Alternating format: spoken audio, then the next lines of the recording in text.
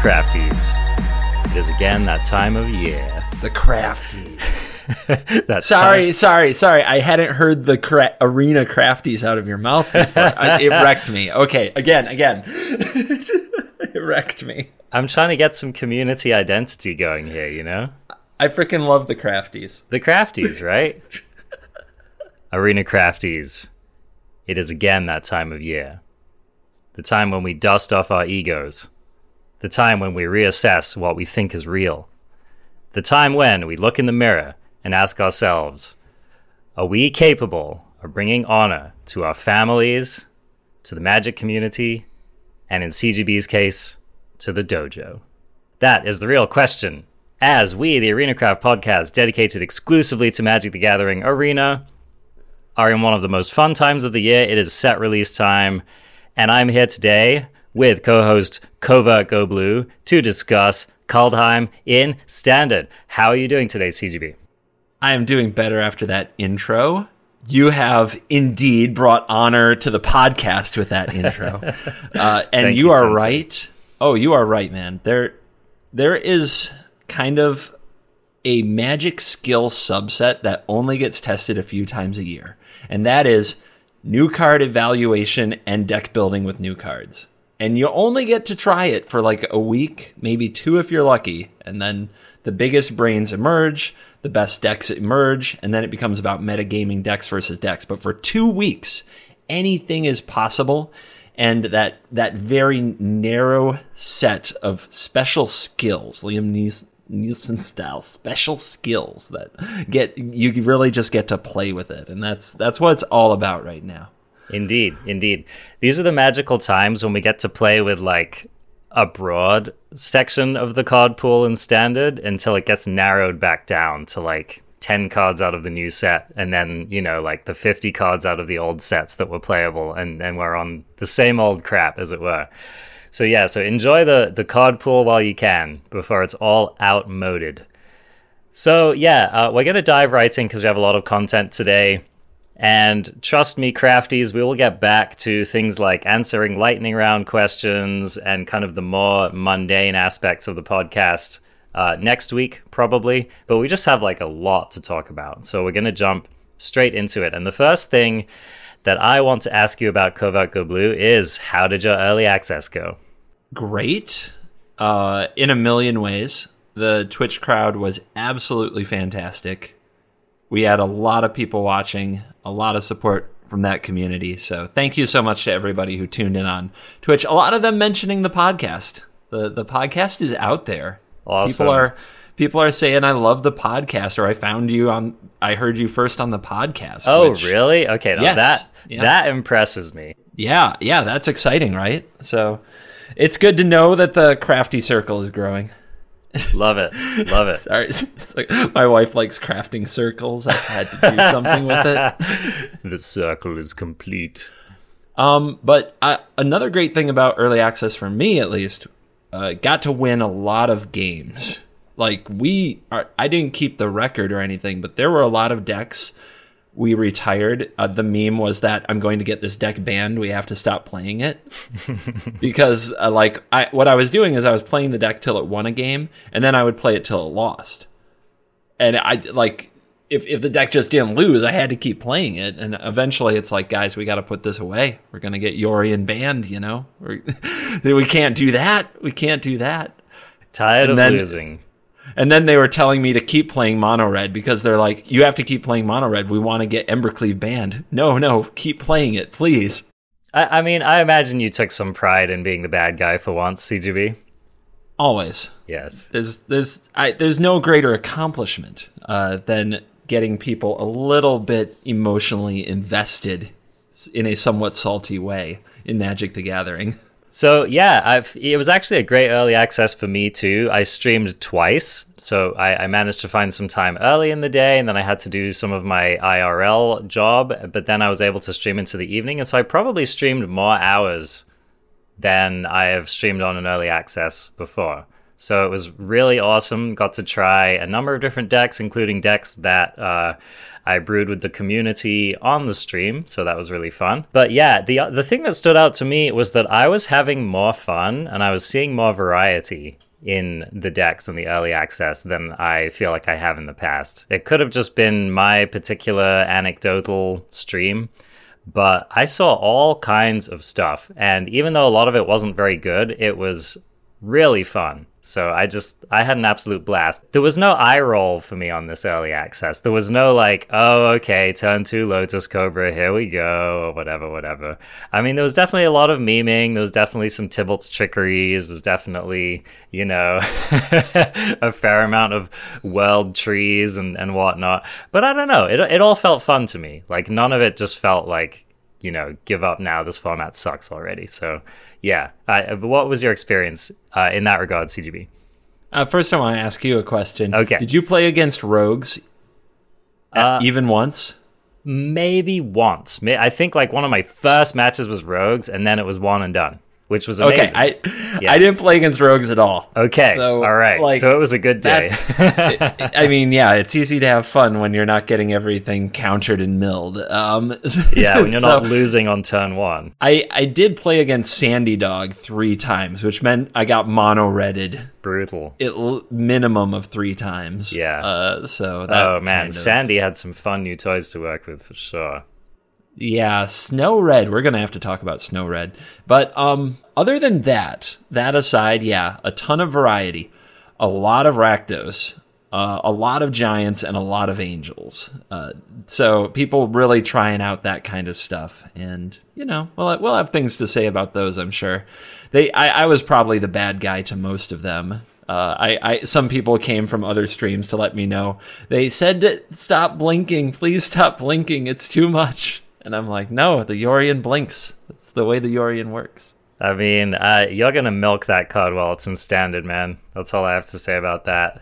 I sure will. The Yorion path is well trodden in the dojo. We got a lot better. We'll get to that. Oh, but yeah. It seems like Yorion is, once again, one of the arch villains of the format. I mean, flash forward, on the actual ladder when the set was released, my matches have been like 75% Yorion so far. So it is and it's all over the place too. Like no 2 lists are the same. I haven't seen a list where I'm like, oh yeah, that's CGB's list, or oh, that's so and so streamer's list. It's like everyone's just brewing their own interesting, minimum 3 color Yorion brew. And, I get tired of the play patterns, but I don't get tired of seeing the permutations and what people are trying out. That's really fun. Yeah, the Sky Noodle is just in its element right now. Yeah, I don't know. I think we can talk about the ladder and the initial days on Arena. The first thing that I wanted to say was to, I always want to be only positive when I'm talking about this stuff, because I want to give Wizards a chance to rock. And I have to say that unfortunately this time around, they kind of botched the early access event. It could have been due to basically like the community manager for Wizards got a new job recently. And so I wonder if they were just left in this kind of awkward position of having like a vacancy in a really awkward spot right before the event. But at any rate, there were just like many streamers, including myself, were having account access issues, not getting emails, stuff like that. And I think both you and me, CGB, were human tokens in the early access event. Dude, and this don't take it as a slight in any way. Day 9 was a human token. I mean, damn. What more can you say? Yeah, right. Yeah. So I don't want to drag Wizards too much, but I just wanted to mention that because hold on. To people who don't know, that means our username was human token number. Like my username during the event wasn't Covert Go Blue or CGB. Your username wasn't ArenaCraft Podcast or whatever you want to go by.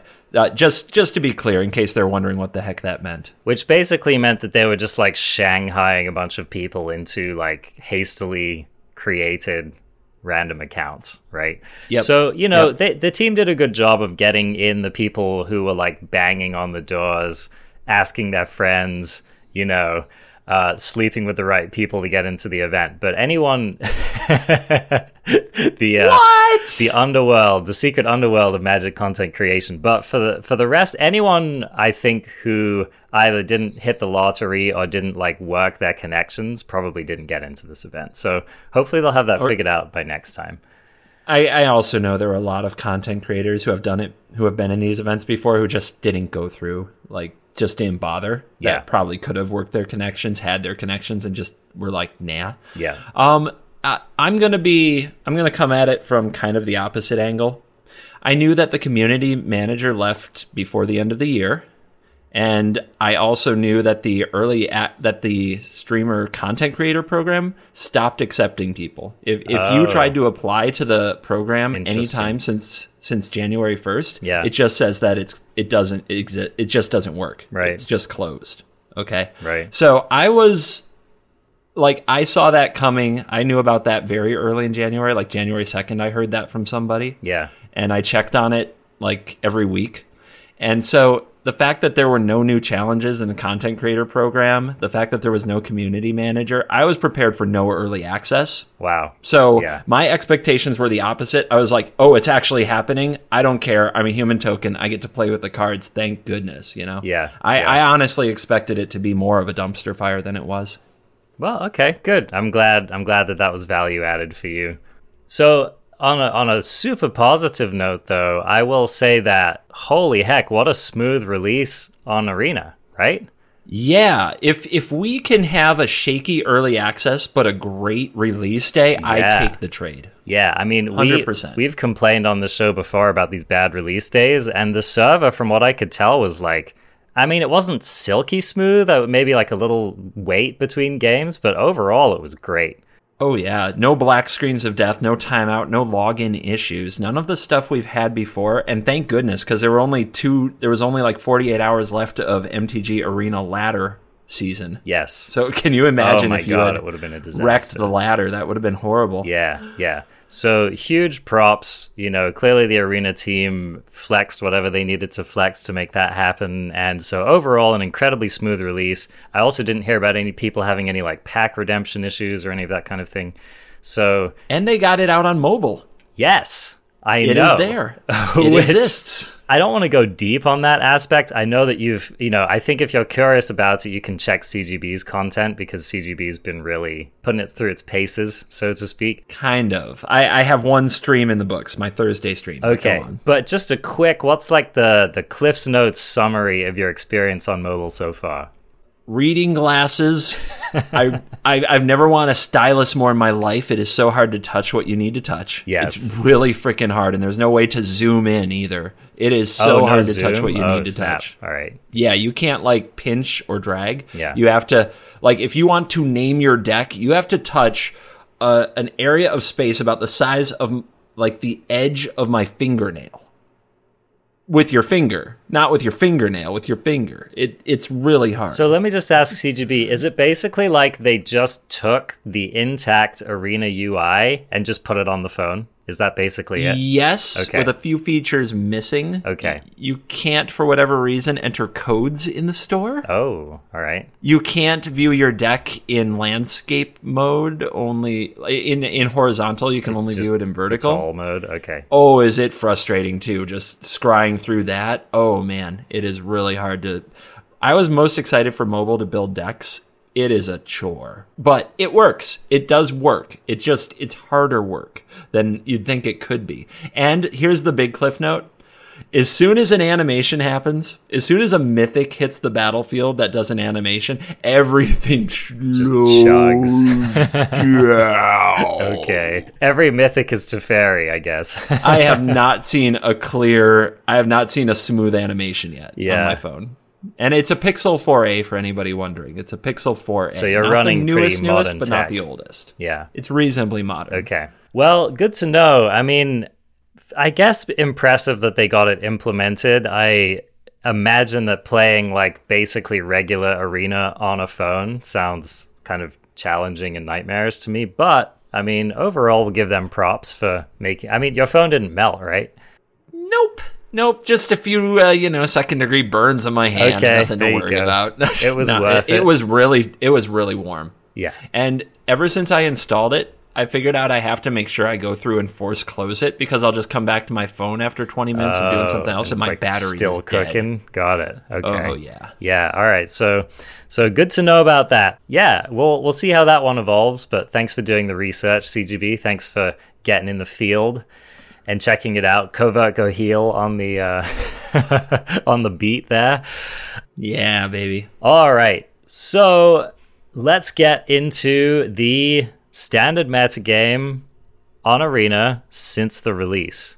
Now, we were, alluding to basically people are trying all kinds of things on the ladder. I have seen a number of things. We wanted to focus on the new cards, and we definitely will. But the first thing I just want to say is, holy Yorion, dude. Like, my ladder experience has literally been 75% Yorion since I started playing. And I think I'm in high platinum at the moment. So basically I haven't been playing much constructed. So basically throughout the entirety of platinum for me, it's just Yorion brews. I mean, they're definitely using the new cards. Some of the permutations I've seen have been a little bit more like Foretell controlling focused. Some of them have definitely been more of like the Abzan Saga nature. I've even seen some kind of snow Yorion decks, which I thought were pretty cool. So props on people for trying different things. I mean, no two brews have looked the same, but I mean, is this just Yorion's format, CGB? I feel like it's a dual deck format, Yorion versus Embercleave. Okay, there you go. Or the build your own Embercleave of Sky Maul plus some other enhancement like Halvar, God of Battle, But that is about how it feels, and Yorion just works so well with a set full of sagas, and I'm sure that wasn't hard to piece together. But it's also pretty sweet with dual face cards like that aren't lands, like the gods. So you can just switch them when the time comes to switch them. And on the other hand, the Eldraine artifacts like Great Henge and Embercleave are just great with creatures, any creature whatsoever. So if you're playing creatures, you probably need to find ways to use more of those cards. Right. So let's talk about a couple of the cards that have been impressing that we've seen in Yorion decks. First of all, probably my favorite card from the pre-release after playing all night was Binding the Old Gods. The first time, so I was playing a Goldspan Dragon Gruul brew, and the first time I got turn 4 Henge down and my opponent just Binding the Old Gods, destroy it, it was like, oh god. And then next turn, Yorion flickered the Binding to kill my dragon or whatever the next threat was, right? I was just like, oh god, things are different now. The Great Henge immediately got worse. Now, I'm not saying the card's bad, it's still a busted card. I'm just saying that you need to be expecting that if you resolve some big haymaker like Ugin, like the Great Henge, anything like that, you can't expect that card to be sticking around if your opponent's playing in any Golgari, any deck containing the Golgari colors. So be on lookout for that card. I would definitely put that card in the top 5 of the set so far. I've been kind of impressed with it. I found it a little bit slow for the extreme matchups. But in mid-range mirrors, it feels just disgusting. Absolutely nasty. And has Death Touch come up at all? No. Has Chapter 3 ever mattered? No, but typically the reason why is because it was only my Gilded Geese getting it, so I don't really know. I played against a Jund player, and they had the Predator, Immerstrom Predator on the field. Okay, yeah. And they had... so what it was is they had two Fireblade Chargers on the field that gained Death Touch, and then they played the Predator and sacrificed them to kill 2 creatures. Sick combos, for sure. Yeah, not terrible. Not terrible at all. Yeah. So I expect this card to, just like you said, any deck... I think that any deck which is intending to play even a medium-longish game that has access to the colors green and black, should be considering and probably running some number of that card. I just think I think it's that good. Yeah, and try to figure out how to run green and black. The mana in this format is nice. So nice, right? Holy cow. Yeah, you can splash all kinds of things. I've never seen so many 4-color decks on the ladder. And they don't... It's funny how, in some metas, when someone plays 4 colors, you're looking at them play their lands, and you're like, whoa, okay, this person's 4-color. Wow, okay, they're really kind of going to lengths to make a 4-color deck, right? And in this format, like people are just playing their mana. They're just playing their mana, and then on turn 4, you're like, oh shit, this person can produce 4 colors of mana. I wasn't even thinking about it. Every land is like a Triome or a Pathway or a, Fabled Passage or whatever. So yeah, we this is a good time to be brewing right now, because it feels like most things are possible. I think there are still some color combinations, like, for example, I'm trying to remember whether it's the wedges or the shards, but basically the color combinations that don't have a Triome, like Grixis, for example. Those are shards. Okay, those are shards. So I feel like the shards still are kind of hard, especially if you want to be playing a fast game. Like, I definitely wouldn't be trying to play any kind of like Grixis aggro deck or anything. You really have to be mindful of your double white or double red or like anything with 2 of the same mana cost in the color doesn't work well without a Triome, because you have but it works fine if you're like 1, every time you're like 1 pip in the casting cost, like Lovestruck Beast or Bonecrusher Giant, you're just like, I've got 12 pathways, I've got 4 Fabled Passage, and I have some basics. I'm good. You're totally right about that. Yeah, I would, Skyclave Apparition is like a really good example, because that's a card that you want to play consistently on curve on turn 3. Yes. It's really impactful on that turn, right? So yeah, you can't be faffing about with your mana if you're trying to get that card down. Yeah, I would definitely keep, if you're running double pips, have them on things like Vorinclex or something, which comes down a little later on the curve, so you can have some time to build up towards it. So yeah, so the mana is really sweet, and Binding the Old Gods will definitely help you get there. I know that you were playing a lot of Yorion CGB. What sagas were you trying to abuse with Yorion from the new set? Not many. No, my approach, I did some binding stuff. It was really fun, but most of my time with Yorion was spent on, okay, we got to talk about this, I guess. But it was spent on, first of all, the blue-white blink creatures and just the endless cycles of Glorious Protectors and Charming Princes and things of that nature, which was really, really fun and nauseating to many an adversary.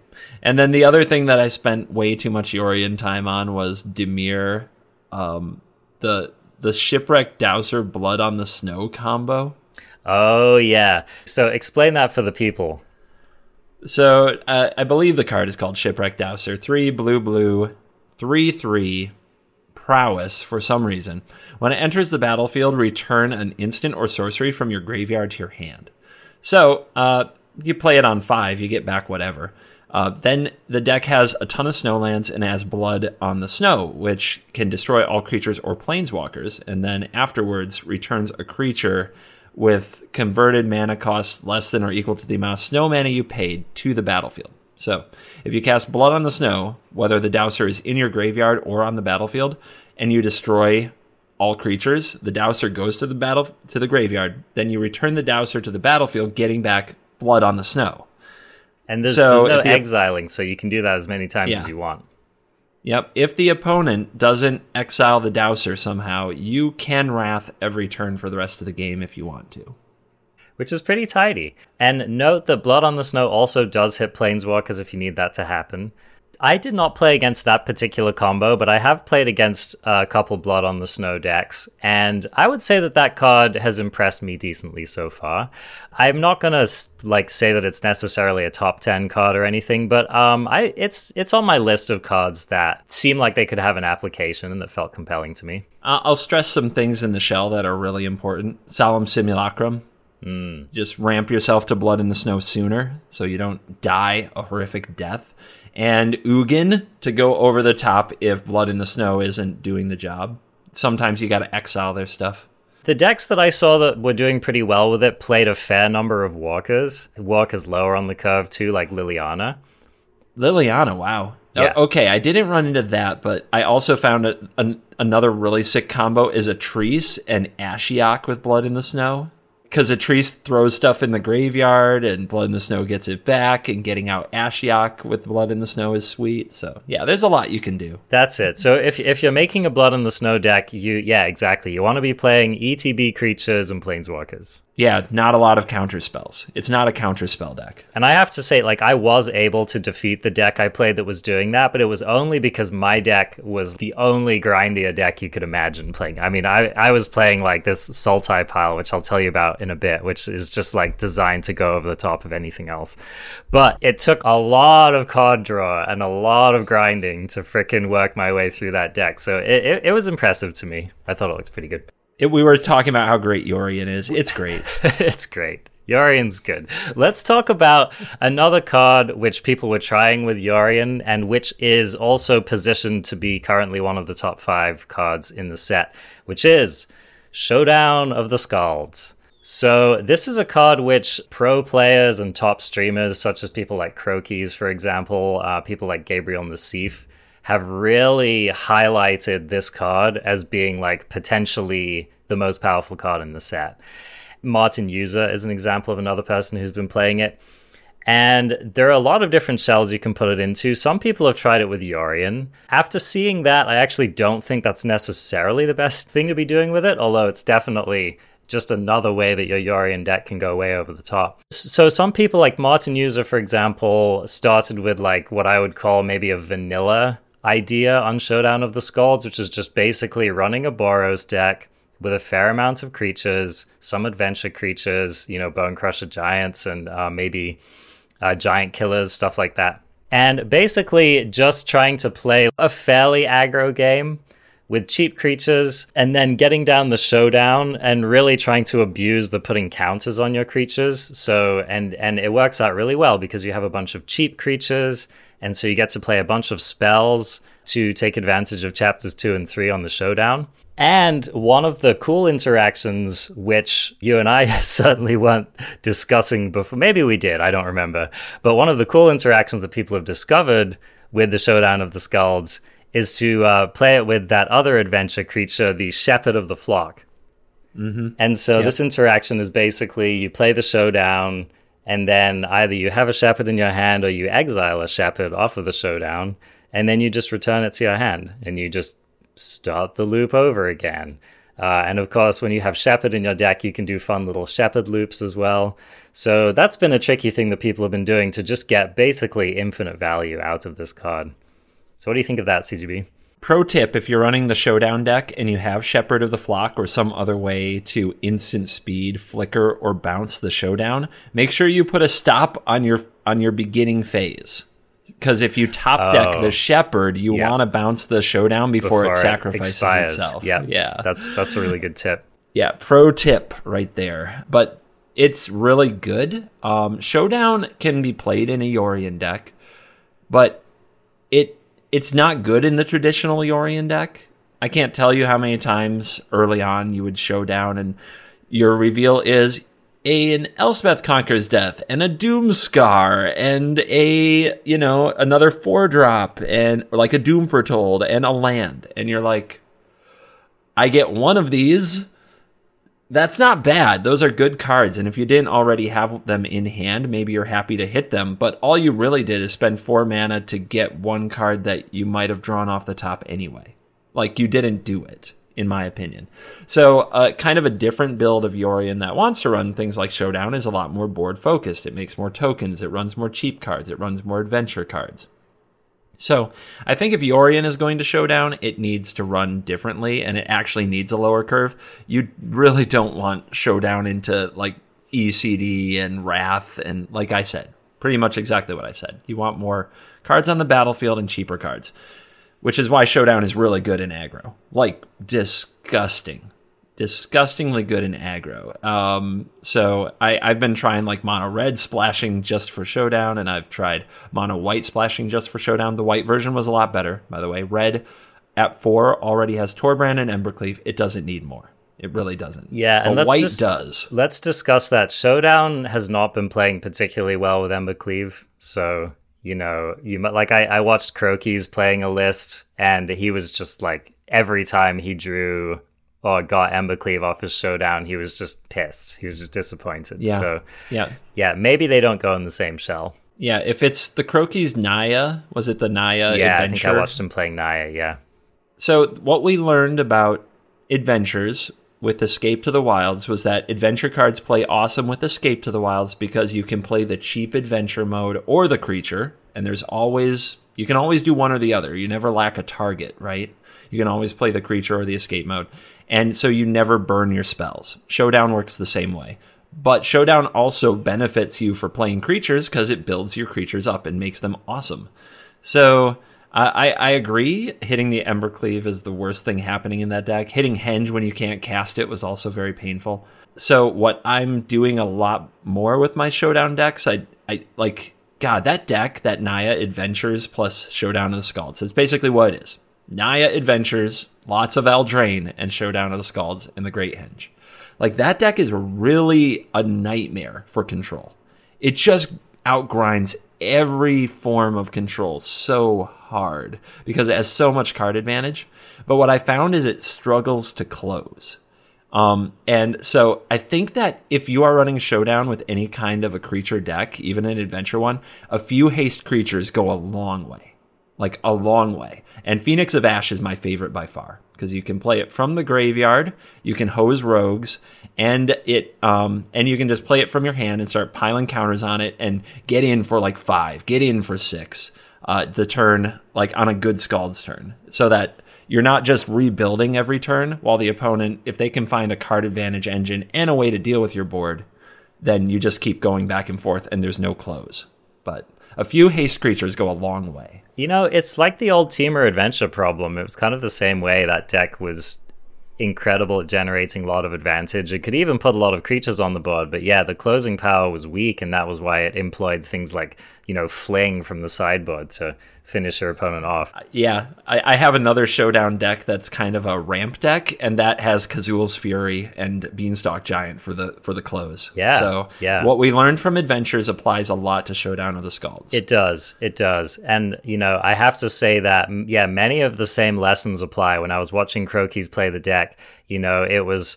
I mean, you have to remember, like, the Temur Adventures list was playing in a meta with Embercleave. It was playing in a meta with Uro. It was there with Omnath. Yeah, with Omnath. I mean, it actually... It fought it all, man. It actually Cat did Oven. Play Omnath, right?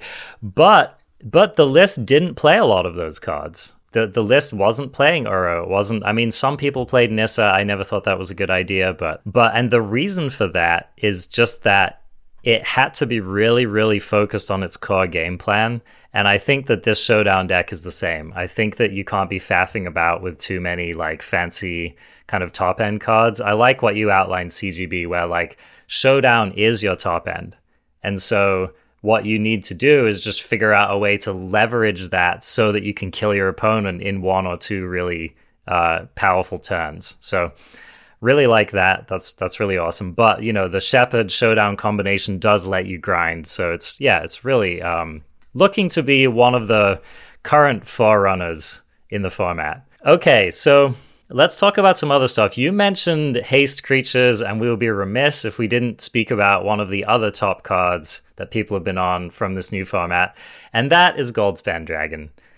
And, we were high on this card in the set review. I think most people who've looked at it have been pretty high on it. It has not disappointed so far. And so I think that the real question is simply, what is the best shell, or what are a couple of the top shells that we want to be running Goldspan Dragon in? So a good place to start with that, and a place where everyone and their uncle started with it, was LSV's Izzet deck.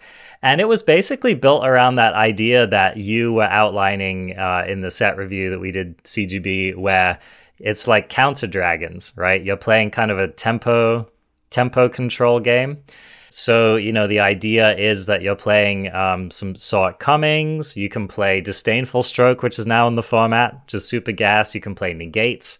These are all 2-mana counters, so that when that dragon drops and you get the treasure, you can immediately leave up counter magic. You can also do things like have Brazen Borrower in your deck, so that's just to give you other things to do with that mana.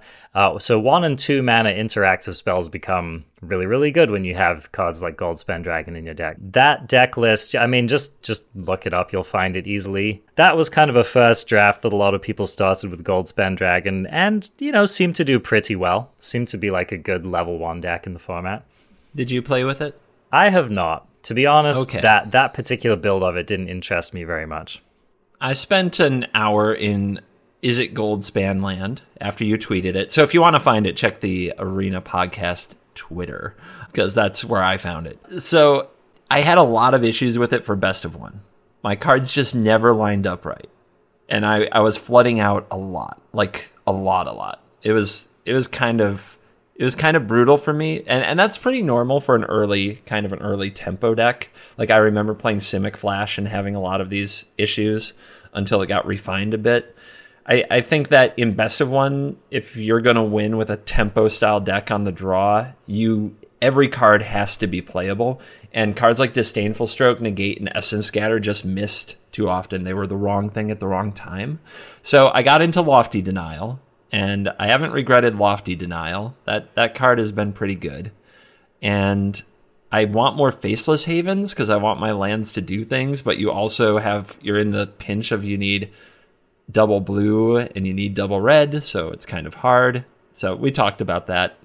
But maybe you just run a higher land count, but then you flood out even more. So the deck has some issues, and I'm trying to figure out how to solve them. If it really is something like, it doesn't seem like a tempo card at all, but Maze Mind Tome, which would also be something else to do with the mana that would help keep things going, but I'm not sure yet. I feel like there's something still missing from that deck. It reminds me a lot of another Izzet deck, which LSV had a soft spot for, which is the Arclight Phoenix. The Arclight Phoenix. I forgot the name of it. Yeah, Arclight Phoenix deck. So it shares some of the features of that deck in that it can be very tempo-y. It can have these swingy, kill you out of nowhere turns. It can also have some super mopey draws, and does tend to, reward a high skill level. Also tends to reward people who like gambling, so that does describe a lot of top Magic players for sure. So I can understand why they would gravitate toward the deck. But yeah, I have also found, just looking at the deck list, I was like, man, consistency is going to be an issue with this deck. So maybe not the place we end up, or maybe the list just needs to be tuned. So I'll talk about a deck that my first take of a Goldspan Dragon deck was, and I was playing some combos of cards which a lot of other people also thought about. I thought I was kind of clever, but then I realized everyone was thinking about stuff like this. But one of the combos I was excited to try to exploit was Jaspera Sentinel with Magda, the Brazen Outlaw. Yeah. So Jaspera Sentinel, definitely cool card that you should be thinking about, which could definitely show up somewhere in Standard, which is this 1/2 reach, and it lets you tap other creatures to generate 1 mana of any color. So it's a mana dork, and it has a few cool combos in the format. So Magda is one of them. You can curve turn 1 Sentinel into turn 2 Magda, and then immediately produce 2 mana, essentially, because you tap your Summoning Sick Magda makes a treasure, and the Jaspera makes mana. So that's a pretty gassy curve, right? If you go something like Sentinel into Magda into Bone Crush your opponent's turn 2 play or whatever, that's a pretty nasty start to a game of Magic, right? I want to go into the archives. I feel like this was a card that you gave me crap for wanting to read it on the set review. I thought it was the other way, man. No, I think I'm in the right on really? This one. I think you were like, okay, CGB wants to read this card for some reason. All right, maybe so. I'm not positive. I'm not positive though. There's a dagger for someone. We need to. Someone was on the wrong side of this card. Fans, go check the archives. Go look it up. Check the tape. prove one of us wrong. But at any rate, yeah, this card definitely has potential. Another combo which I saw that was very cool as well was the Sentinel with Kinnan, which is just a pretty juicy little combo. But I didn't myself play that. I saw some other people playing it. So my deck had that as a basis. I was also running Gilded Goose, because, first of all, I like the fact that you can tap a goose with the Sentinel and still make mana. So even if you've used your food token to produce mana with the goose. So I was, running these various dorks.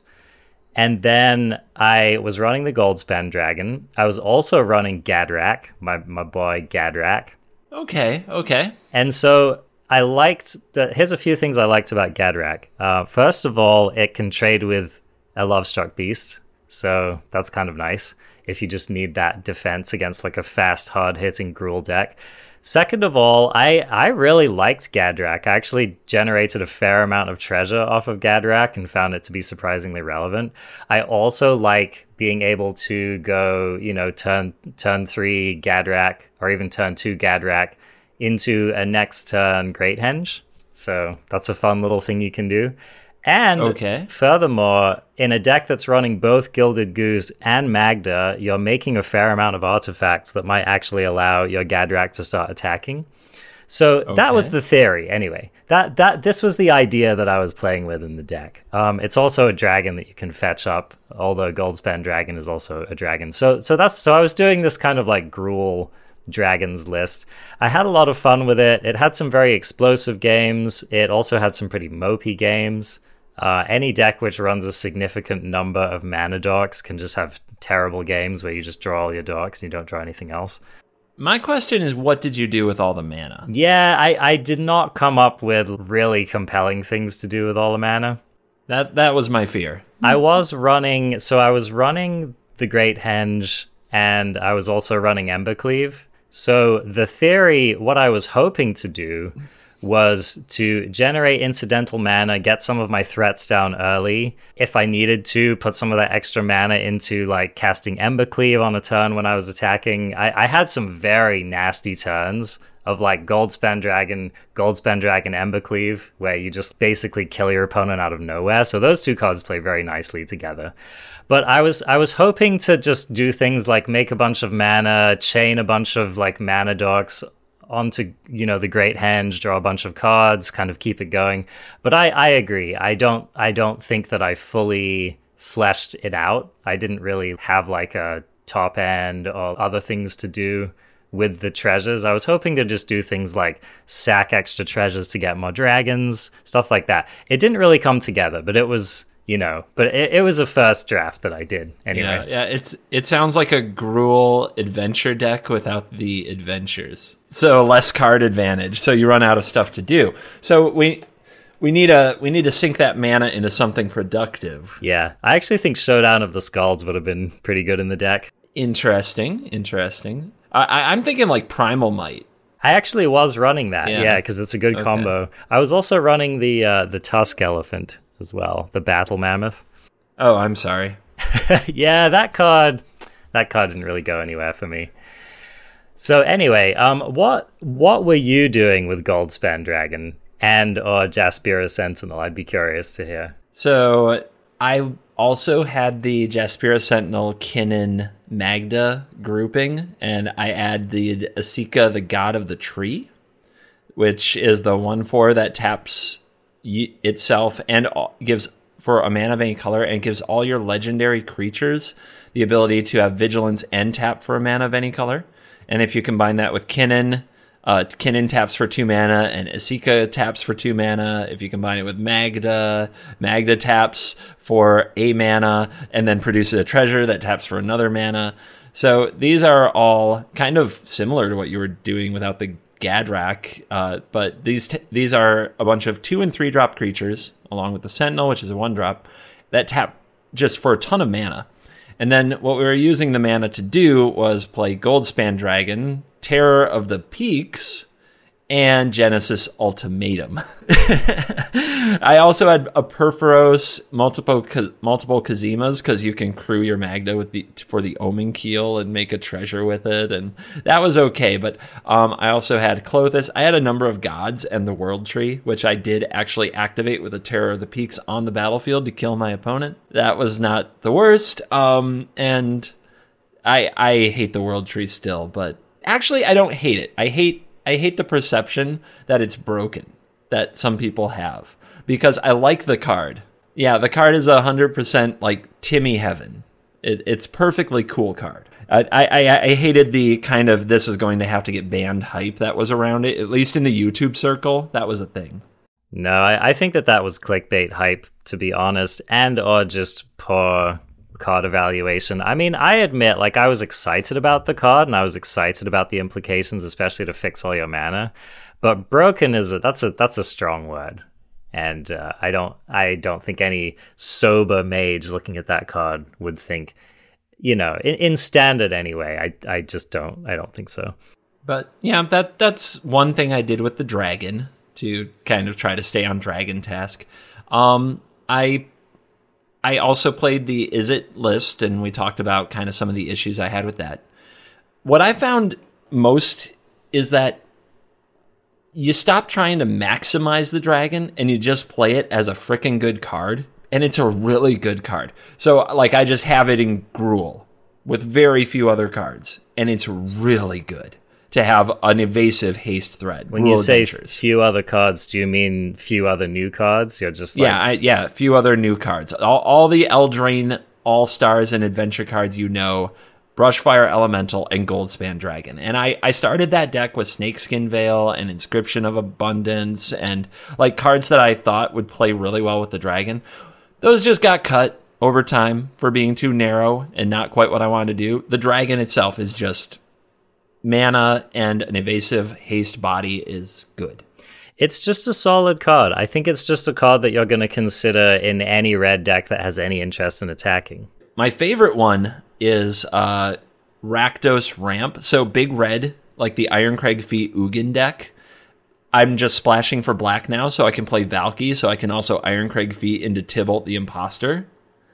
And I'm just Goldspan Dragon is like an awesome bridge if you don't have Irencrag Feet. You just you play it, you attack, you make the treasure. The next turn, even if they deal with the dragon with a targeted spell, yeah, you have Ugin or Tibalt. Like, it's kind of awesome.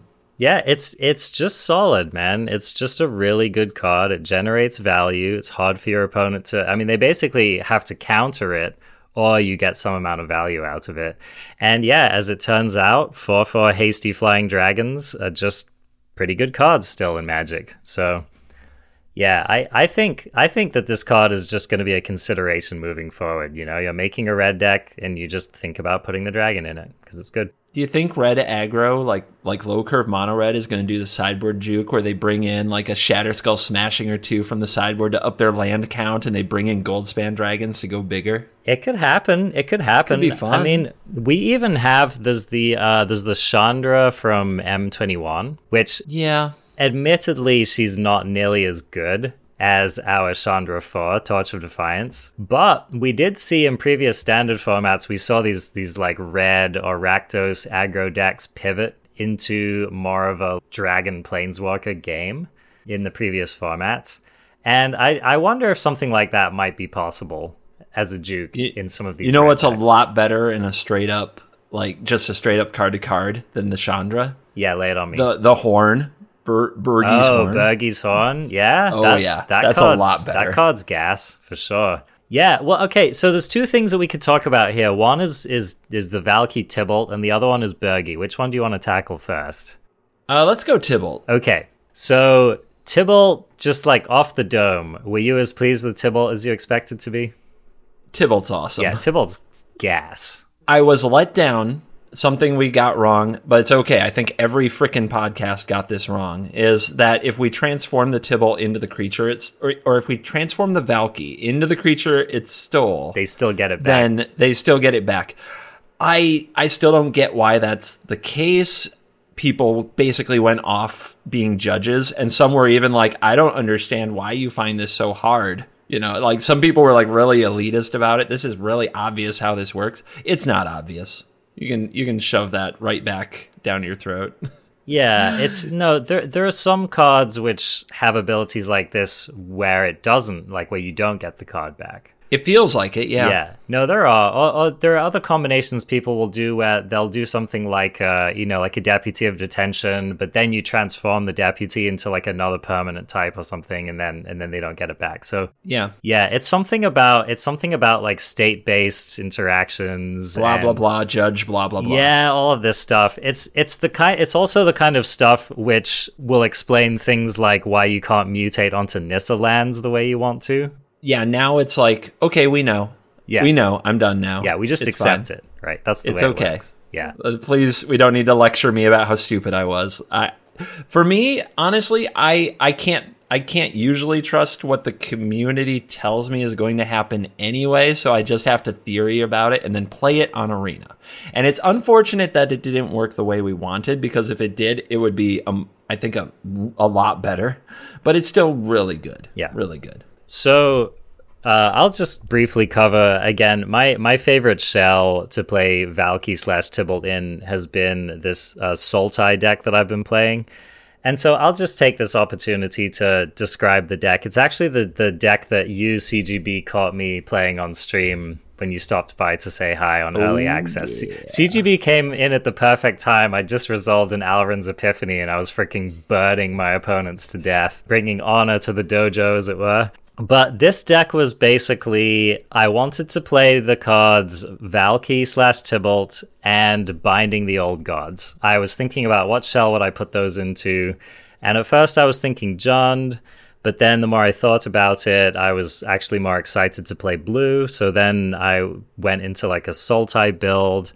So I was playing Binding, I was playing Goose. I had this idea of, wouldn't it be powerful to have a curve like Goose into Cultivate, into Binding the Old Gods, into any big spell, right? Like into Tibalt or Emergent Ultimatum, which I ended up building the deck around. I just thought that seemed like who could keep up with a curve like that? That sounded really compelling to me. So I put together this shell, and there were a couple of things I really liked. First of all, you can cast Tibalt off of an Emergent Ultimatum, which is absolute gas. It is absolute gas. Especially if they don't know it. Yep. Like, because you reveal the Valky, right? Yeah. Oh, exactly. So baby. There were a lot of Tibalts cast, let me tell you. This deck casts a lot of Tibalt. I was running this deck with one Mountain and one Ketria Triome, which you can fetch with Binding the Old Gods. And that is more than enough to let you hardcast your Tibalt, especially with Gilded Goose. Did you have any pathways that just like were red on one side? Because you can do that too. Yeah, you can do that. Like, there's even more. Exactly. I thought about it, but you didn't need it. So splashes, I think that there are a lot of decks in the format that can run Valky and play Tibalt without needing any other red cards in the deck. You know, it's an easy thing to do in the format. So, and then a few other things I was running. Alrund's Epiphany. I did end up running the Burning Rune Demon, one copy of that. And the deck has been surprisingly potent. So it's become like my kind of pet deck in the format, and I'm playing it on the ladder. It's been doing pretty well in Platinum. We'll see how far it gets. Is it a Yorion deck? It is not a Yorion deck. You're missing out, man. You could have 20 more cards for that toolbox. We could. I thought about it. I was actually considering it the other day. I'll tell you what, though, CGB. I've come back around. So I've been playing a lot of Yorion and Historic, side note. And I've finally started to get tired of the lack of consistency in some of these Yorion decks. It's so funny. That's a lie. That's a lie. You just had bad draws. It's a lie. Don't let the consistency crazies get to you, man. There's no such thing as consistency issues in an 80 card deck. It's a lie. Don't let them. It's just the people who have never played the 61st card, man. They're haters. They're just haters. They're haters. It's funny because I feel like the thought process went something like, oh, 80 card decks are never going to work. And then it was like, oh, wow, they still find their ECDs and their Shatter the Skies consistently. And then for a while it was like, 80 card decks don't even matter. It's just like 60 cards. Why wouldn't you play an 80 card deck? And then finally I've come back around to like, okay, damn it, I just scryed 10 times and I still can't find my board wipe.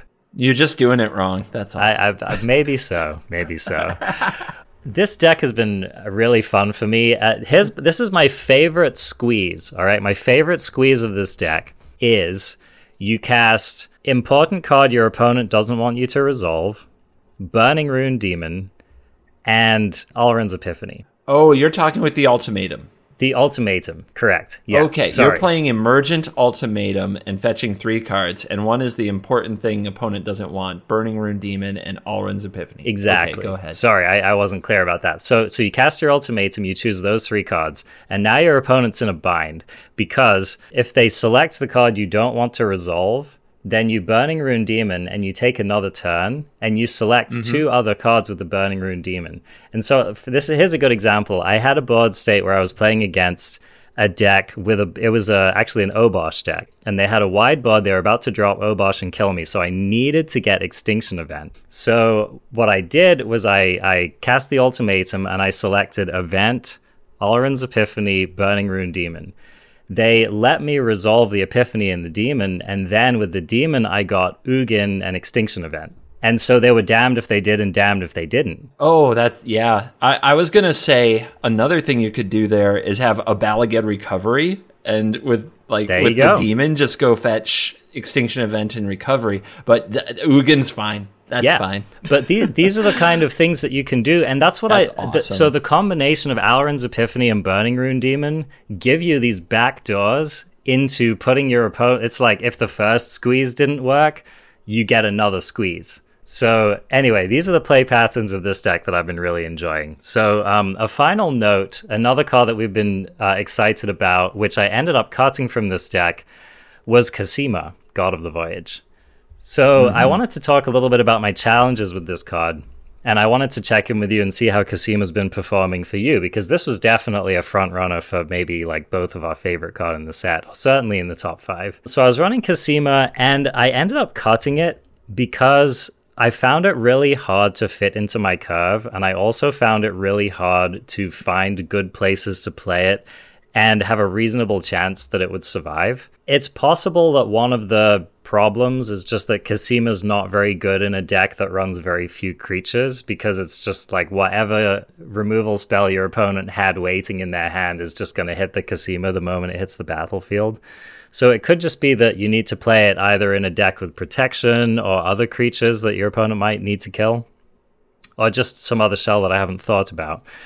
But the only matchups where I ended up finding Cosima really potent in were like Gandalf matchups, and here was what was really good. It was playing a turn 1 Goose and then playing a turn 2 Cosima, and having the opponent literally, like, if they didn't have a Glass Casket or if they didn't have some other really cheap removal in those colors, then the Cosima would flip, and once the Cosima flips, you're basically going to win that control matchup. Yeah. Turn 2 kill. Yeah, so I ended up thinking that Cosima was very, very good against... I think of Cosima as almost like a Narset Potter of Veils or like a Teferi 3 in that matchup, where it's an early play that you can make, which if you can fit it around your opponent's counter magic, maybe play it on turn 4 with Mystical Dispute backup, something like that. If you can sneak that card by your opponent, then you just put yourself so far ahead. But I found it to be pretty underperforming against like decks that ran black removal. It felt super awful to slam it and have your opponent Elspeth's Nightmare and take it out. So the question is not how good is it if you keep it, because it's amazing when you keep it. The question is, how have you been fitting it in, CGB? I've tried pretty much... This has got to be my most played card in the set. I've tried it in everything. If I look at like my deck thing, I've got Blue-White Yori and Blink with 4 Cosima. I've got Grixis with Valky and 4 Cosima. I've got Rogues with the only new card being 4 Cosima. I've got Dimir Control. I've got Sultai Ramp. I've played this card everywhere. Here's what I found. The card is, first of all, can be a very bad late game top deck. So that's ugly. And here's the main issues. The first one is pretty straightforward. The Omen Keel isn't a good card if it's your only creature. So you need more creatures in your deck if you want the Omen Keel to be a good card. The 2/4 body is not a good card if it's the only source of card advantage in your deck. Because even if you exile it, if you're not consistently drawing more lands, you're not doing it. You still have to hit every land drop. And to do that, you need to draw more cards. And you just played a card that doesn't draw cards in itself in Cosima. It doesn't get you a card up front. So that's awkward. So you need to build a deck where if you want the body, the 2/4 to work, you need other sources of card advantage, like Maze-Mind Tome. I just wanted to interject land advantage as a way to do it. So one of the theories in my deck was if you go Cosima into like Cultivate or into Binding the Old Gods, that's another way that you can skin that cat. But anyway, continue. So that's what you have to do to make the 2/4 good. It's not just good on its own. So to make the Omen Keel good, you need more creatures. You need to be able to play bodies when you want to play bodies. Because here's what I found. You need to be able to play Cosima one way, like either way.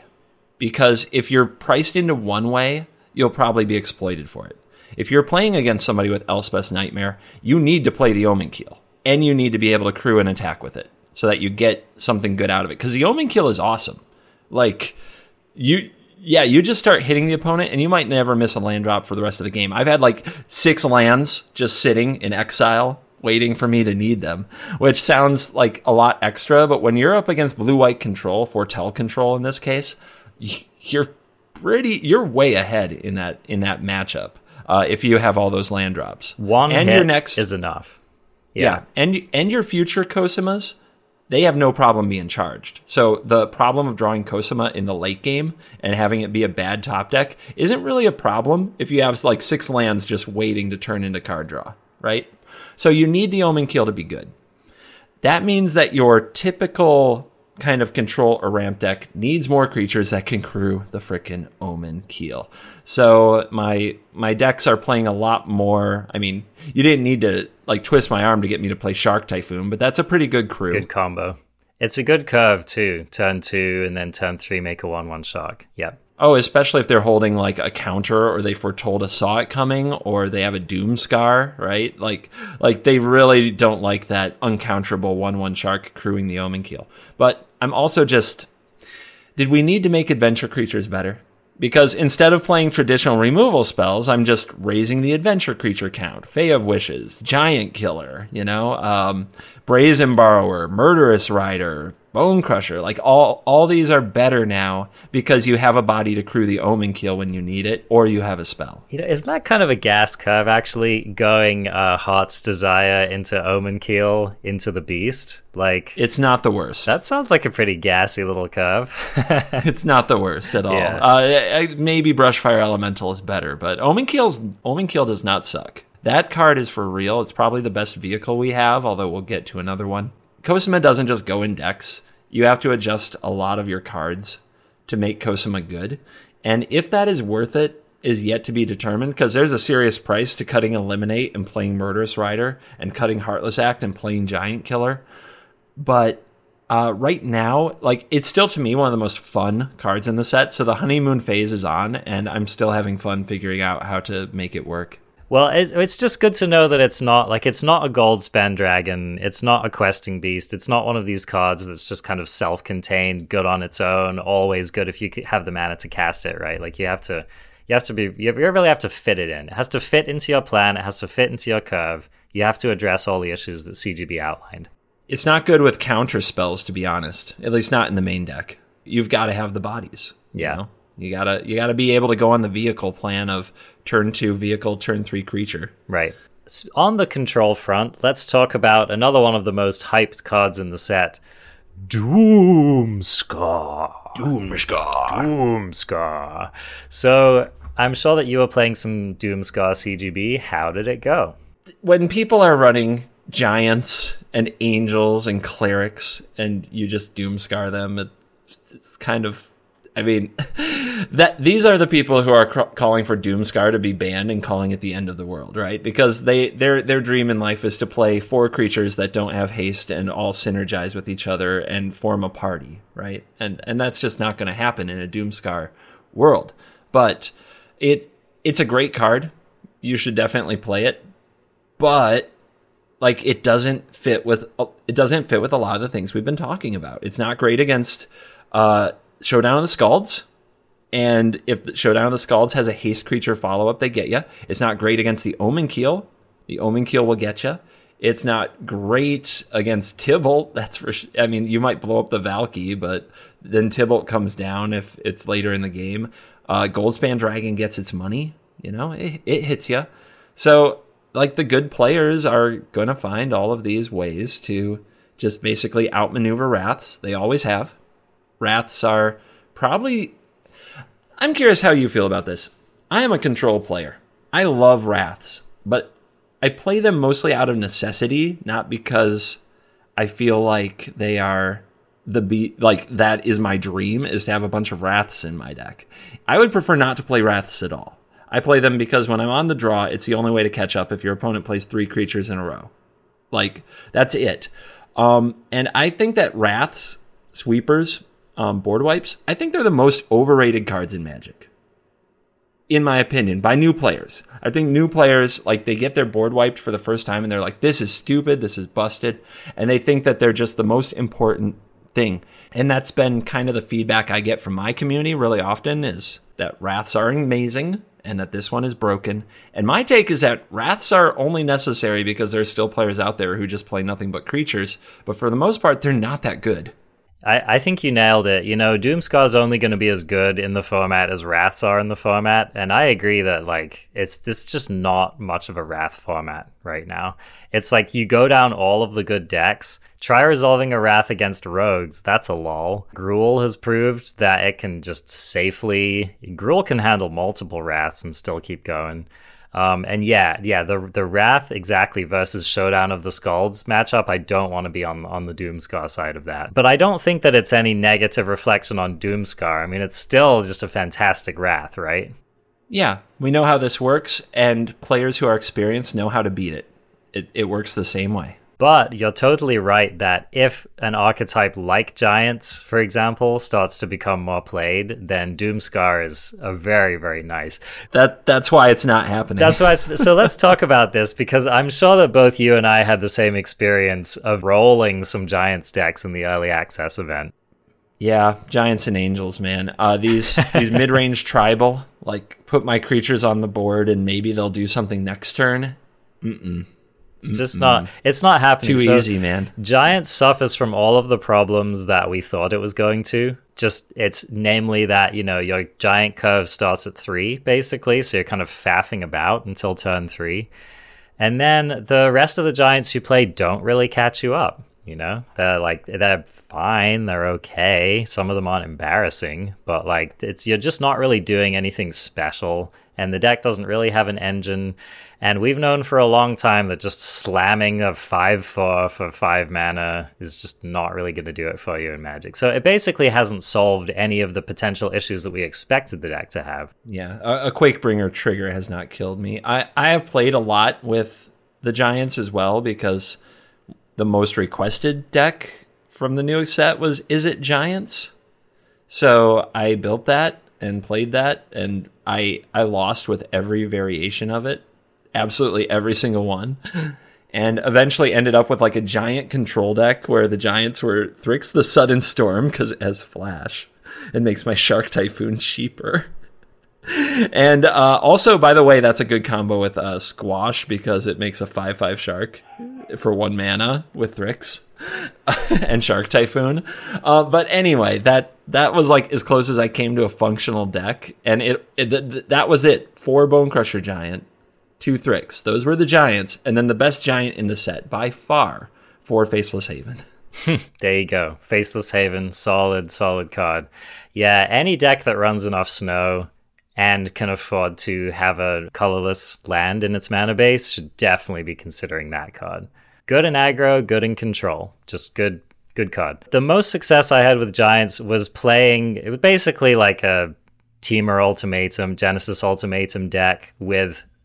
just like you were saying, a handful of Giants. And I did run, like, some Invasion of the Giants. That card was decent. Yeah, but I still maintain that the Giants are bad and that card is okay. Yes. But how about Glimpse the Cosmos? Is that it? Yeah. That card is good. It's good.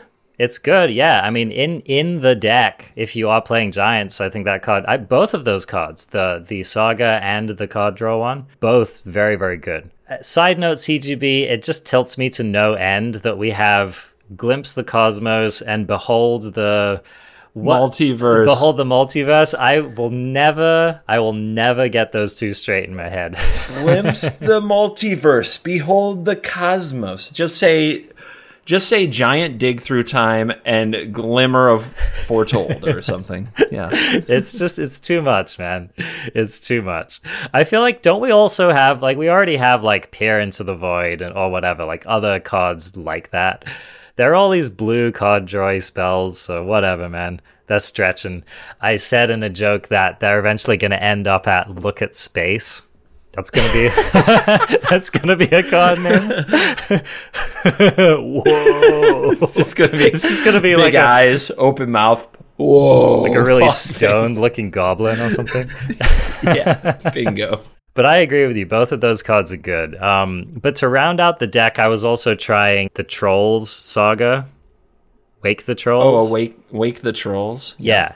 I was figuring that the best shell to run that in would be a Genesis Ultimatum deck, and it did some cool stuff. Yeah, it was all right. Somebody tried to blow up all my lands, and they got Dream Trawler. Very nice. It was okay. Very nice. The sickest thing I did with it was I had that Chapter 3 of the Saga go off with Terror of the Peaks on the field. Yeah, that killed my opponent real quick. Bang. Okay, then. All right. Okay. That was a fun time. But yeah, that Jory's still out on that card. It's going to have to show up in a specific place. Okay, so that's Giants. Angels. Here's the only anecdote I have about Angels Tribal. I was playing a Yorion Sagas deck. Yes. And my Yorion Sagas deck beat the pants off of an Angel Tribal deck. And I'll tell you why. I just made more Angels. That's what I was gonna say. My only good angel deck is a Yorion deck designed to blink the hell out of the angel things. Exactly. And everybody's like, oh, you're corrupting it. This is supposed to be Angel Tribal. Why do you have to put Sky Noodle in everything? It's the only way to get enough value. You have to have an engine. Like, if you aren't engine blinking these sagas, if your strategy is make a 2/4 and a 4/4 flyer and attack the opponent for 3 turns, you're gonna fail. It's not gonna work. It was embarrassing, to be honest. It was embarrassing. I had a game where I had both Firja's Retribution and Rampage of the Valkyries on the battlefield. Mm-hmm. And I'll tell you what, man, a mid-range creature deck cannot keep up with Rampage of the Valkyries. That's true. This Angels deck was in the squeeze. They had whatever their own, the Black Valkyrie out, and they had some other Angel out. And I was attacking with these, with my Serra Angels. And they were like mousing over the Rampage of the Valkyries, and they were like, great, if I block one of these Angels, I lose both of my creatures. Great, if I attack into their Angels and they block with one Angel, I lose 2 of my Angels. It was just like, they what were they going to do? They could not engage in combat or kill my Angels for the rest of the game. Yeah, that's pretty cool. I do. The 5 casting cost just gets me, because it's like, it's great if you're just on the play and running over your opponent. It's bad if you really needed a Kaya or an Elspeth Conqueror's Death in that spot, and you want the Yorion. Yeah. No, it's true. I'm not necessarily advocating for the card, but I will say that in the matchup where every creature your opponent plays matters and they spent like 3 to 5 mana on, and you have the Rampage of the Valkyries down and you're making an army of Angels, like, it puts your opponent in a real tough spot. They basically just can't enter combat. Oh yeah, and if they have a removal spell in their hand, but a creature they hope to keep around, they're just kind of like, if their plan was to eliminate your Angel token, now it's like they lose their creature for doing it. I've been there. I was in a tough spot against an Rampage of the Valkyries and Fiora's Retribution tag team against an Angel Abzan Yorion deck. Fortunately, Fae of Wishes fetches Ugin. There is a time when you want to fetch the Ugin. That was it. Yeah. So I mean, Ugin still goes over the top of Yorion decks. That's a thing that hasn't changed. Yeah, people who complain about Yorion they who also complain about Ugin just haven't embraced. They clearly have no idea how to beat Yorion. You Ugin them, and if you don't know how to beat Ugin, you just play cheaper cards so that an 8-drop doesn't matter. Binding the old gods, bro. Like, there's a way to beat everything. That's the cool part about the format right now. That's what I'm doing these days. I'm like, oh, cute Ugin, binding the old gods. Nice. Yeah. But yeah, so Firja's Retribution then, how did you end up coming down on that card? Meh. It's okay, right? It's okay. It's 4 mana for a 4/4 that dies a lot. So if you don't blink it, then you don't get anything. So you got to have a way to abuse it somehow. Yeah, I think Yorion is the only way to play that card currently, and I'm not convinced that's the best thing to be doing with Yorion. So you're not out here for the Flicker of Fate. I have run Flicker of Fate in my Yorion decks. That's a thing I've done.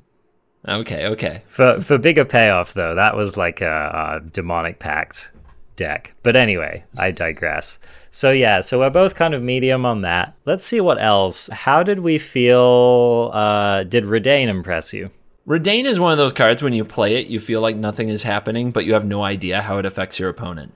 Yeah. So it never feels... It's never the same feels goods. The only reward you get for Redain is when you play it and your opponent like untaps and then just sits there for a long time, and then you see them hover over Redain. Yeah. And then they're reading the card and you're like, I got you. That's the only time you know. I think it's good. I think it's a good card. Just side note, a place where Redain really got me. So they played it, and I was playing my Emergent Ultimatum deck, and Oops. I had 9 mana, and I was like, "Sucks to be you. I can still cast my Emergent Ultimatum." And then the spells resolved, and it taxed me on them, and I was like, "Oh, sucks to be me." Yeah, you don't get to cast your spells now. Yep, because that is a cast trigger. So. Yep. Yeah, Redain's done some read the card stuff to me, where for some reason I thought I would untap and Valky and be safe, and or not Valky, Tibalt the backside, and it's like, nope, that didn't work. so sometimes it just gets you. I've found a good spot that I found Redain in is to just like throw your opponent off for a turn. It's done that to me before playing against it, where like I found a way to deal with it. I found a way to get the board under control, but it just like taxed me out of playing a key spell I might have wanted to play on the next turn. And a lot of times, like the white aggressive decks, they only need like one extra turn to just get you. Yeah. So it feels like it should be rock solid against Yorion. Yep. Yorion, Control, any slower deck basically should be afraid of that card, I think. Okay, another card that I was really I didn't play with it much, but I was impressed by it, was Asika's Chariot. So yeah. So here's the situation where I was like, oh, this card is gas. So I was playing against a mono green deck, and I think I was doing some dirtily Yorion Blink deck. So I played my Asika's Chariot. My opponent on their next turn played Vorinclex. They swung in with a hasty Vorinclex. I crewed the Chariot and blocked and double blocked with a cat, right? And so I traded the Chariot and 1 cat for my opponent's Vorinclex, and I still had a cat out of the exchange. So if you think about the mana and what happened in that interaction, I was substantially far ahead. And I was like, okay, all right. This is a thing, man. Any stompy deck that's trying to like go over you with big creatures is not going to like to see Asika's Chariot on the battlefield. It is a lot of value. I feel like it's another card where I just skim over it in deck building because I don't feel like the payoff's there in my value piles, when really all I should be doing it is like the dragon, just put it into good decks and let it do its thing. Like I should be trying that in Gruul, you know? And because it is good wrath protection, it's a ton of value. It's legendary, so you don't want too many. It's a different card type, dodges wraths. So I feel like I should just be trying to do more with the Chariot. I think it is just a good card. It plays so nicely around things like sweepers. It also, even like if your opponent's trying to do any kind of Primal Might shenanigans, it plays pretty well against those as well. it's fairly good against removal. So if your opponent's creature deck is trying to like get your blockers out of the way, this is something we've learned from vehicles in the past, is that they're just very good at, if your opponent's trying to Brazen Borrow you, or if they're trying to kill a blocker and get through, like vehicles make it very, very difficult. So I found it to be very good on blocking duty.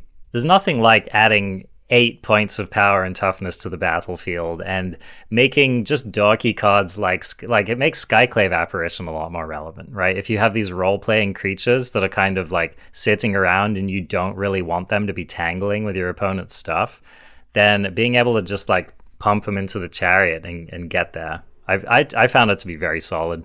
Agree. Yeah, same as the Omen Keel. More creatures, other ways to use them. Totally. So let's talk about some things which either didn't work or just we weren't very impressed with. The first one is elves. I haven't lost to elves, and I haven't played elves. I lost once to elves. It was the very first game I played, and my opponent went like the 2/2 elf that makes a 1/1, played like 3 of those, and then played Herald Unites the Elves and just shredded my board. But since then, I have also not lost to elves at all and have ended up being fairly unimpressed with it. Likewise. Yeah. Just doesn't seem to have the curve, doesn't seem to have the power and toughness on the battlefield, doesn't seem to have the Embercleave, so it's tough. Yeah, I even had an opponent, they did the thing where they went wide and they activated their 2/2 and buffed the whole team and attacked me, and it still wasn't enough to win the game. So, also, I have not seen Tyvar Kell on the battlefield. Have you? Yeah, I laughed at him the whole time. He just didn't do any. He made a 1/1 for like 3 turns in a row, and then my opponent got everything got blown up. Yeah, Tyvar Keck W for sure. Okay, and then here's some other things that I just didn't, like I haven't seen anyone do it yet. The John Snow deck. Yeah. I played against a lot of John in the early access, and I demolished that deck. Yep. I haven't played against anybody who played the staff side. And everything I've learned from Cosima was that you have to make both sides good, and you have to know which matchup you play which side. If you expect your opponent to have a good well lined up removal spell, you always play the artifact side. The staff, yeah. And I haven't seen anybody do it. I've only seen them cast the 3/3 and hope. And I don't think that hope is not a strategy, as they say. No. And honestly, the decks I was playing didn't even seem that well set up to take advantage of it anyway. I saw a lot of these kind of unfocused World Tree, Jon Snow, God piles, you know? Oh, yeah, of course. And I kind of wanted to take these players aside and be like, does your deck have a plan? And they're going to be like, my plan is to have fun. Okay, Arjuna, come on, stop being a troll. Stop trying to micromanage my deck creativity on day one, bro. Let me be my Timmy me. Let me be my own rainbow. You know, which is and that's fine. I just it's fine. Squashed them and moved on. But when you're looking for what's good in the format because your goals are to climb ladder or succeed in tournaments, or you just want to be competitive because it's your nature, like I think we are, then we're going to talk about these decks in kind of context of whether or not they're winning or doing powerful things. And I agree with you. Nobody who's played Jorn against me has done anything to me. I'm still excited to try out my builds, but I haven't done it yet. Yeah, I definitely walked away thinking more that people didn't have very good builds than that necessarily that John and the whole Snow idea just sucked. I definitely think there's still potential there, but it's not just waiting for you. It's not the Omnath deck that just builds itself. I think you really have to figure it out. Another thing I was unimpressed by were pretty much all of the gods. I wrote down here in the show notes all of the gods except Cosima. Now that I'm looking at that again, I was fairly impressed with the God of Death, Egon. Yeah, thank you. I was going to say the Throne of Death is a card. You just play that sucker. I think that I undersold that card. I've played a little more, and I think that card can be very good.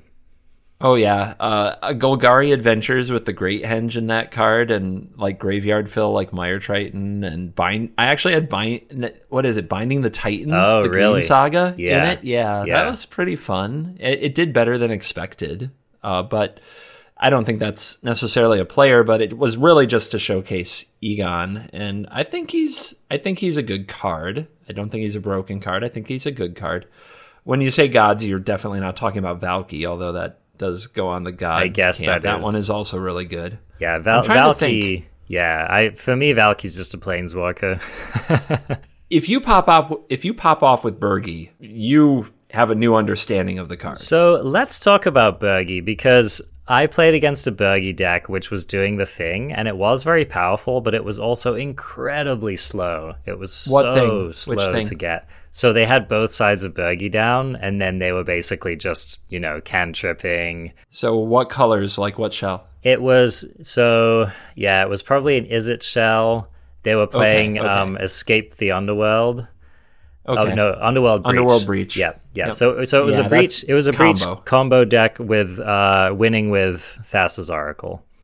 Okay. And so that was an example of generate all the mana, draw all the cards, have a really long turn, and then resolve the Oracle and win. And they beat me, but it was only because I misplayed fairly heavily against them. I feel like Bergie is designed to get both sides down, and it's so easy to disrupt that. It's so easy to either kill the creature or kill the 5-mana artifact before they've had a chance to go off. This is another example of, I think people are going to try too hard with this card, like Goldspan Dragon, and you just want it in a deck. I played 4 Bergies in a mono-red aggro deck. I had a turn where I got Bergie down. I was playing against elves, so I play like 2 or 3 creatures, and I play Bergie. They killed the first, one of my creatures. I think it was a Robber of the Rich or something. And then I play Bergie. It survives a turn. So I untap, and I play like a Robber, and I play like a Rimrock Knight for +2/+0, and I play a Shock, and I clear the way, and I attack with everything, and I exile 2 cards because I had another Robber. And then I cast their Elvish War Master and their Jaspera Sentinel, because everything you cast makes another mana, and you can use mana of any color with the Robber of the Rich. So I made another 1/1 elf. I played more elves in the game than they did. Bergie Robber is a pretty killer combo. Oh, did you know that the Jaspera Sentinel, the 1/2, is a rogue? So you can attack with it to get your Robber triggers again? That's dope. That is dope. So yeah, the mono snow red with Bergie, I did not lose, and it wasn't close. How many Anaxes were you playing? I still had 4 Anax. So it was 8 3-drops in that deck? And Bone Crusher if you count it. 12 3-drops? Yeah. Wow. If you get the Bergie and the Bergie lives, you make the mana. Yeah. If you have 5 lands, you can play Bergie, play another spell and another spell. You just need a lot of 2s, adventures, flexibility. Yeah, I could see that. I could totally see that. Well, and like you said, if you do, especially in an aggro deck, if you do just get the backside of Bergie down in the late game, that's pretty dope, especially with all the haste threats in the deck. That's a pretty solid combo where, you just draw a land, you cash it in, maybe you get another Robber or something, and you just keep bashing. Mm-hmm. Yeah, it's really, the card is basically an untap and go wild. Reminds me of Runaway Steamkin, but a little bit more expensive, unfortunately. A little worse, but still very good. Yeah. Mm-hmm. Okay, well, that's good. I'm glad that it paid off in just the straight red aggro deck and felt worthwhile. Oh yeah, I want to try it in Gruul, for sure. There's a lot of places I still want to see where it fits in.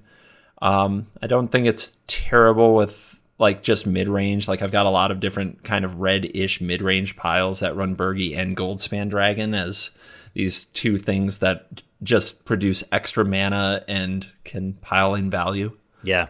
Wouldn't Bergie be really busted with Showdown of the Skalds? Yeah, haven't tried that. Gotta see what's up with that. Yeah, that must be something. I mean, that's gotta be good. Damn. All right, so Bergie, confirmed, worth playing. We'll keep working with that one. Okay, another deck that I wasn't impressed with was any Ascendant Spirit deck. Yeah, haven't made it work yet. Didn't perform against me. Very, very entertaining to watch other people play them and try to figure out, how to set up I think the key card with Ascendant Spirit is Rewind. There you go. That's a nice combo. It's interesting to see them try to play Brazen Borrowers and Essence Scatters and try to set up the rewind turn. It's a very thoughtful Magic game, but it doesn't feel broken. Yep. I did play against a decent Spirits deck that was running the Rally the Ranks. And that card's good. Yeah, Rally the Ranks is good. Keep an eye out. All the tribes are real now. It's kind of insane. All the tribes, dogs, cats. Why did I go there first? Dogs, cats, knights. They're all real. Anyway, go on. Yeah, that card's definitely playable. Definitely, if your aggro opponent drops that early, that's the card you need to hit with your, with your Skyclave Apparition or whatever. So that looks compelling. I don't think it's going to be like standard competitive, but that was a Spirits deck, and they did the thing, and it seemed fairly compelling. I ended up being overall unimpressed with Magda, but I'm not sure if we just haven't found the right shell. Like, where did you end up coming down on Magda? Why don't we just have a 1 mana like 2/2 dwarf with some kind of a deals 1 damage to you when it attacks downside or something? I don't know. Just something, but just some, like, we have a 1 mana 1/3 in white. So we have to be 2 color, and it's so meh. Make your own Curd Ape and get a treasure. Like, that's pretty good, but yeah, Magda's an interesting card with other things. The Sentinel and Kinnan, and the World Tree God. Like, those make Magda just a mana engine, which is weird because I didn't expect my Legendary Dwarf Lord to be a mana engine, but everything is now. So there you go. Yeah, I feel like if there is going to be a good Magda shell, it's going to be that. It's not going to be like an attacking focused deck, which does seem weird. But we haven't found it yet.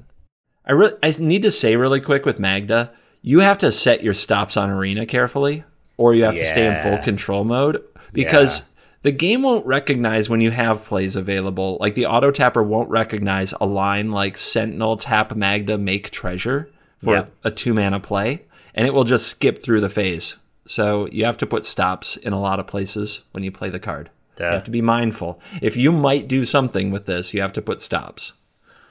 No, you're right. It's really annoying. On the Arena Decklist podcast, they've been doing a lot of testing with like the Jaspera Sentinel and the Magda and whatever, and they were saying there were all kinds of issues with it. So yeah, gonna just keep an eye out for that.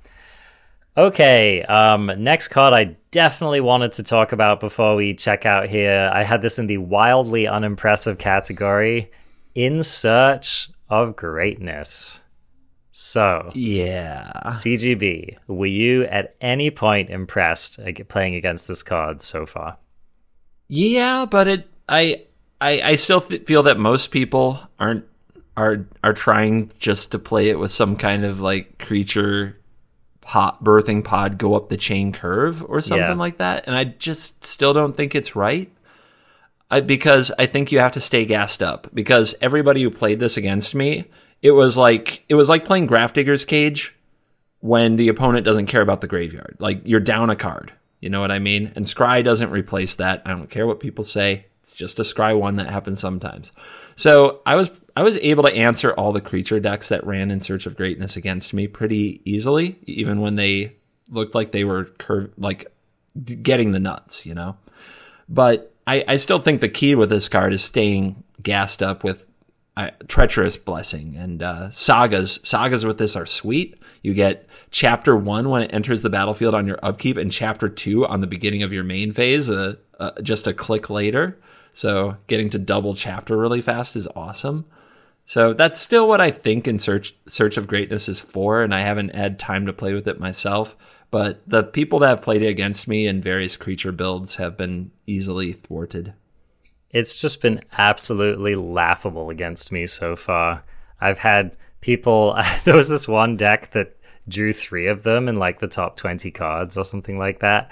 Yeah, that's brutal. And they just like they had like 3 of them in play. They would resolve any other permanent. I would kill it. And then it was just back to scry 3 on upkeep, play another permanent. I would deal with the permanent. And they just couldn't get anywhere. It was kind of a joke. Can you decline to put something into play for free to get the scry? That's interesting, actually. I think you can, and people kept playing the card for free and then do nothing with their mana. Just take the scry and cast the spell. Yeah, exactly. Like, what are you doing? Yeah, it says you may. Yeah, it is a may. Yeah. Mm-hmm. So, totally. like if you have the mana and nothing to do with it, take the frickin' scry, kids. Let's go. Also, nobody played Crawling Barrens or Faceless Haven with it. Ever. So they just weren't using the mana. Using their mana, yeah. I totally agree. You need card advantage if you're going to play this, because it doesn't replace itself, and no, the Scry is not replacing itself. So don't get stuck in that mindset. Yeah, now I will say that Rumty, preeminent mono green mage on Arena at the moment, has been playing a list which features 3 copies of this card, and last I checked, he was number 7 on the ladder, so he is swearing by this in his mono green list. And so you can look that up, but it's basically it doesn't appear to be doing anything particularly wild. I'll just read down. It's just a bunch of creatures. Got Questing Beast, Yorvos, Elder Gargaroths. He's got 3 Vorinclexes, some Old Growth Trolls. He's also playing, 3 Garriks, 3 Vivians, a couple Great Henges. So he's basically did exactly what we talked about, CGB, where he just took the mono green deck and just raised the curve. So that deck never used to play, even it was like really lean even on 5 drops. And this deck is playing like multiple 5 drops and multiple 6 drops. So that was his approach, was just try to play the enchantment and then just power out some higher curve green stuff. Seems to be working for him. So I guess, we'll check in. We'll have to check in and see if it is viable in the mono green aggro archetype. But I am still just wildly skeptical. Yeah, I understand. And then that card, Vorinclex. Maybe this is the last one that we can go out on. I have not played with Vorinclex. I've played against it a few times. It did hose one Saga deck that I played against. In another deck, it was kind of meh. I wasn't particularly impressed with it. What's your experience been? So I've mostly played it in decks where I wanted 1 or 2 high-end haste threats to mop up. Mono green, Gruul, things like that. I have not built decks built to exploit it. I would say that my best advice is to watch Ali Eldrazi's stream from early access and the day after release, where he's playing a ramp deck that runs Planar Bridge, the Esika God of the World Tree bridge card. And he just has a ton of huge planeswalkers that have amazing ultimates, like Teferi, Master of Time, has double turns, and Ugin, of course, has Ugin ultimates and things like that, and Vorinclex. And those are the hits for the bridge.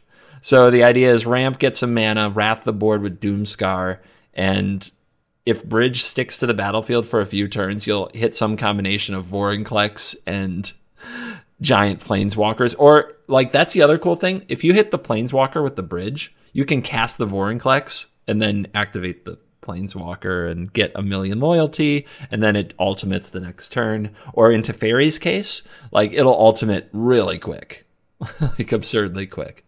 So that deck is built to exploit this. That deck is sweet. I haven't built that deck. I don't have a lot to say other than when it popped off against me, I was like, yeah.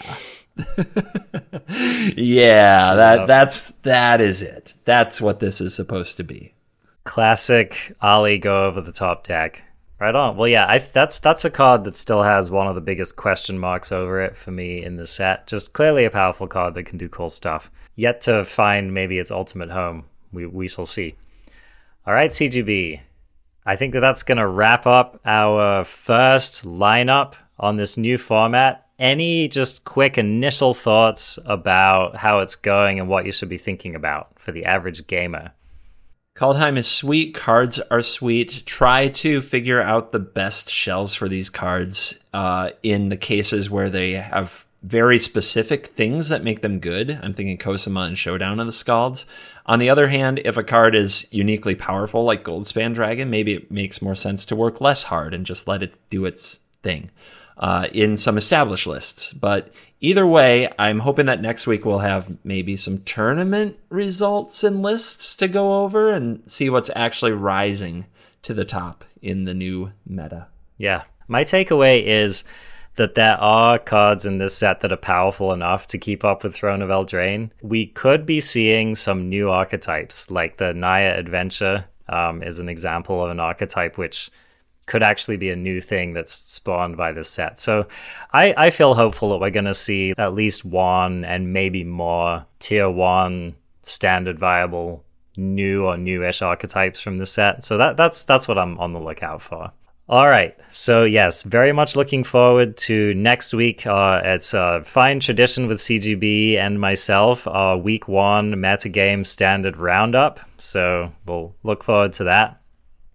And in the meantime, you can find Covert Go Blue on his YouTube channel. He's going to be making all kinds of exciting videos for you. It's probably a really good place to start if you're looking for like some new brews in the format and new places to, what to work with in the first week, I would say. Yep. Today is the Naya Showdown list, Naya Adventure Showdown, so you can check it out. Perfect. Yep. Perfect example of what we've been talking about in motion. You can also catch CGB live on his Twitch stream. And with the ArenaCraft podcast, you can find us on YouTube. We've been releasing a lot of videos lately with the card images, thanks to Bottlebrush Games for all of those. So if you want to freshen up, if you missed any of our set reviews, go back and listen to those. They were very enlightening. We had a lot of fun making those.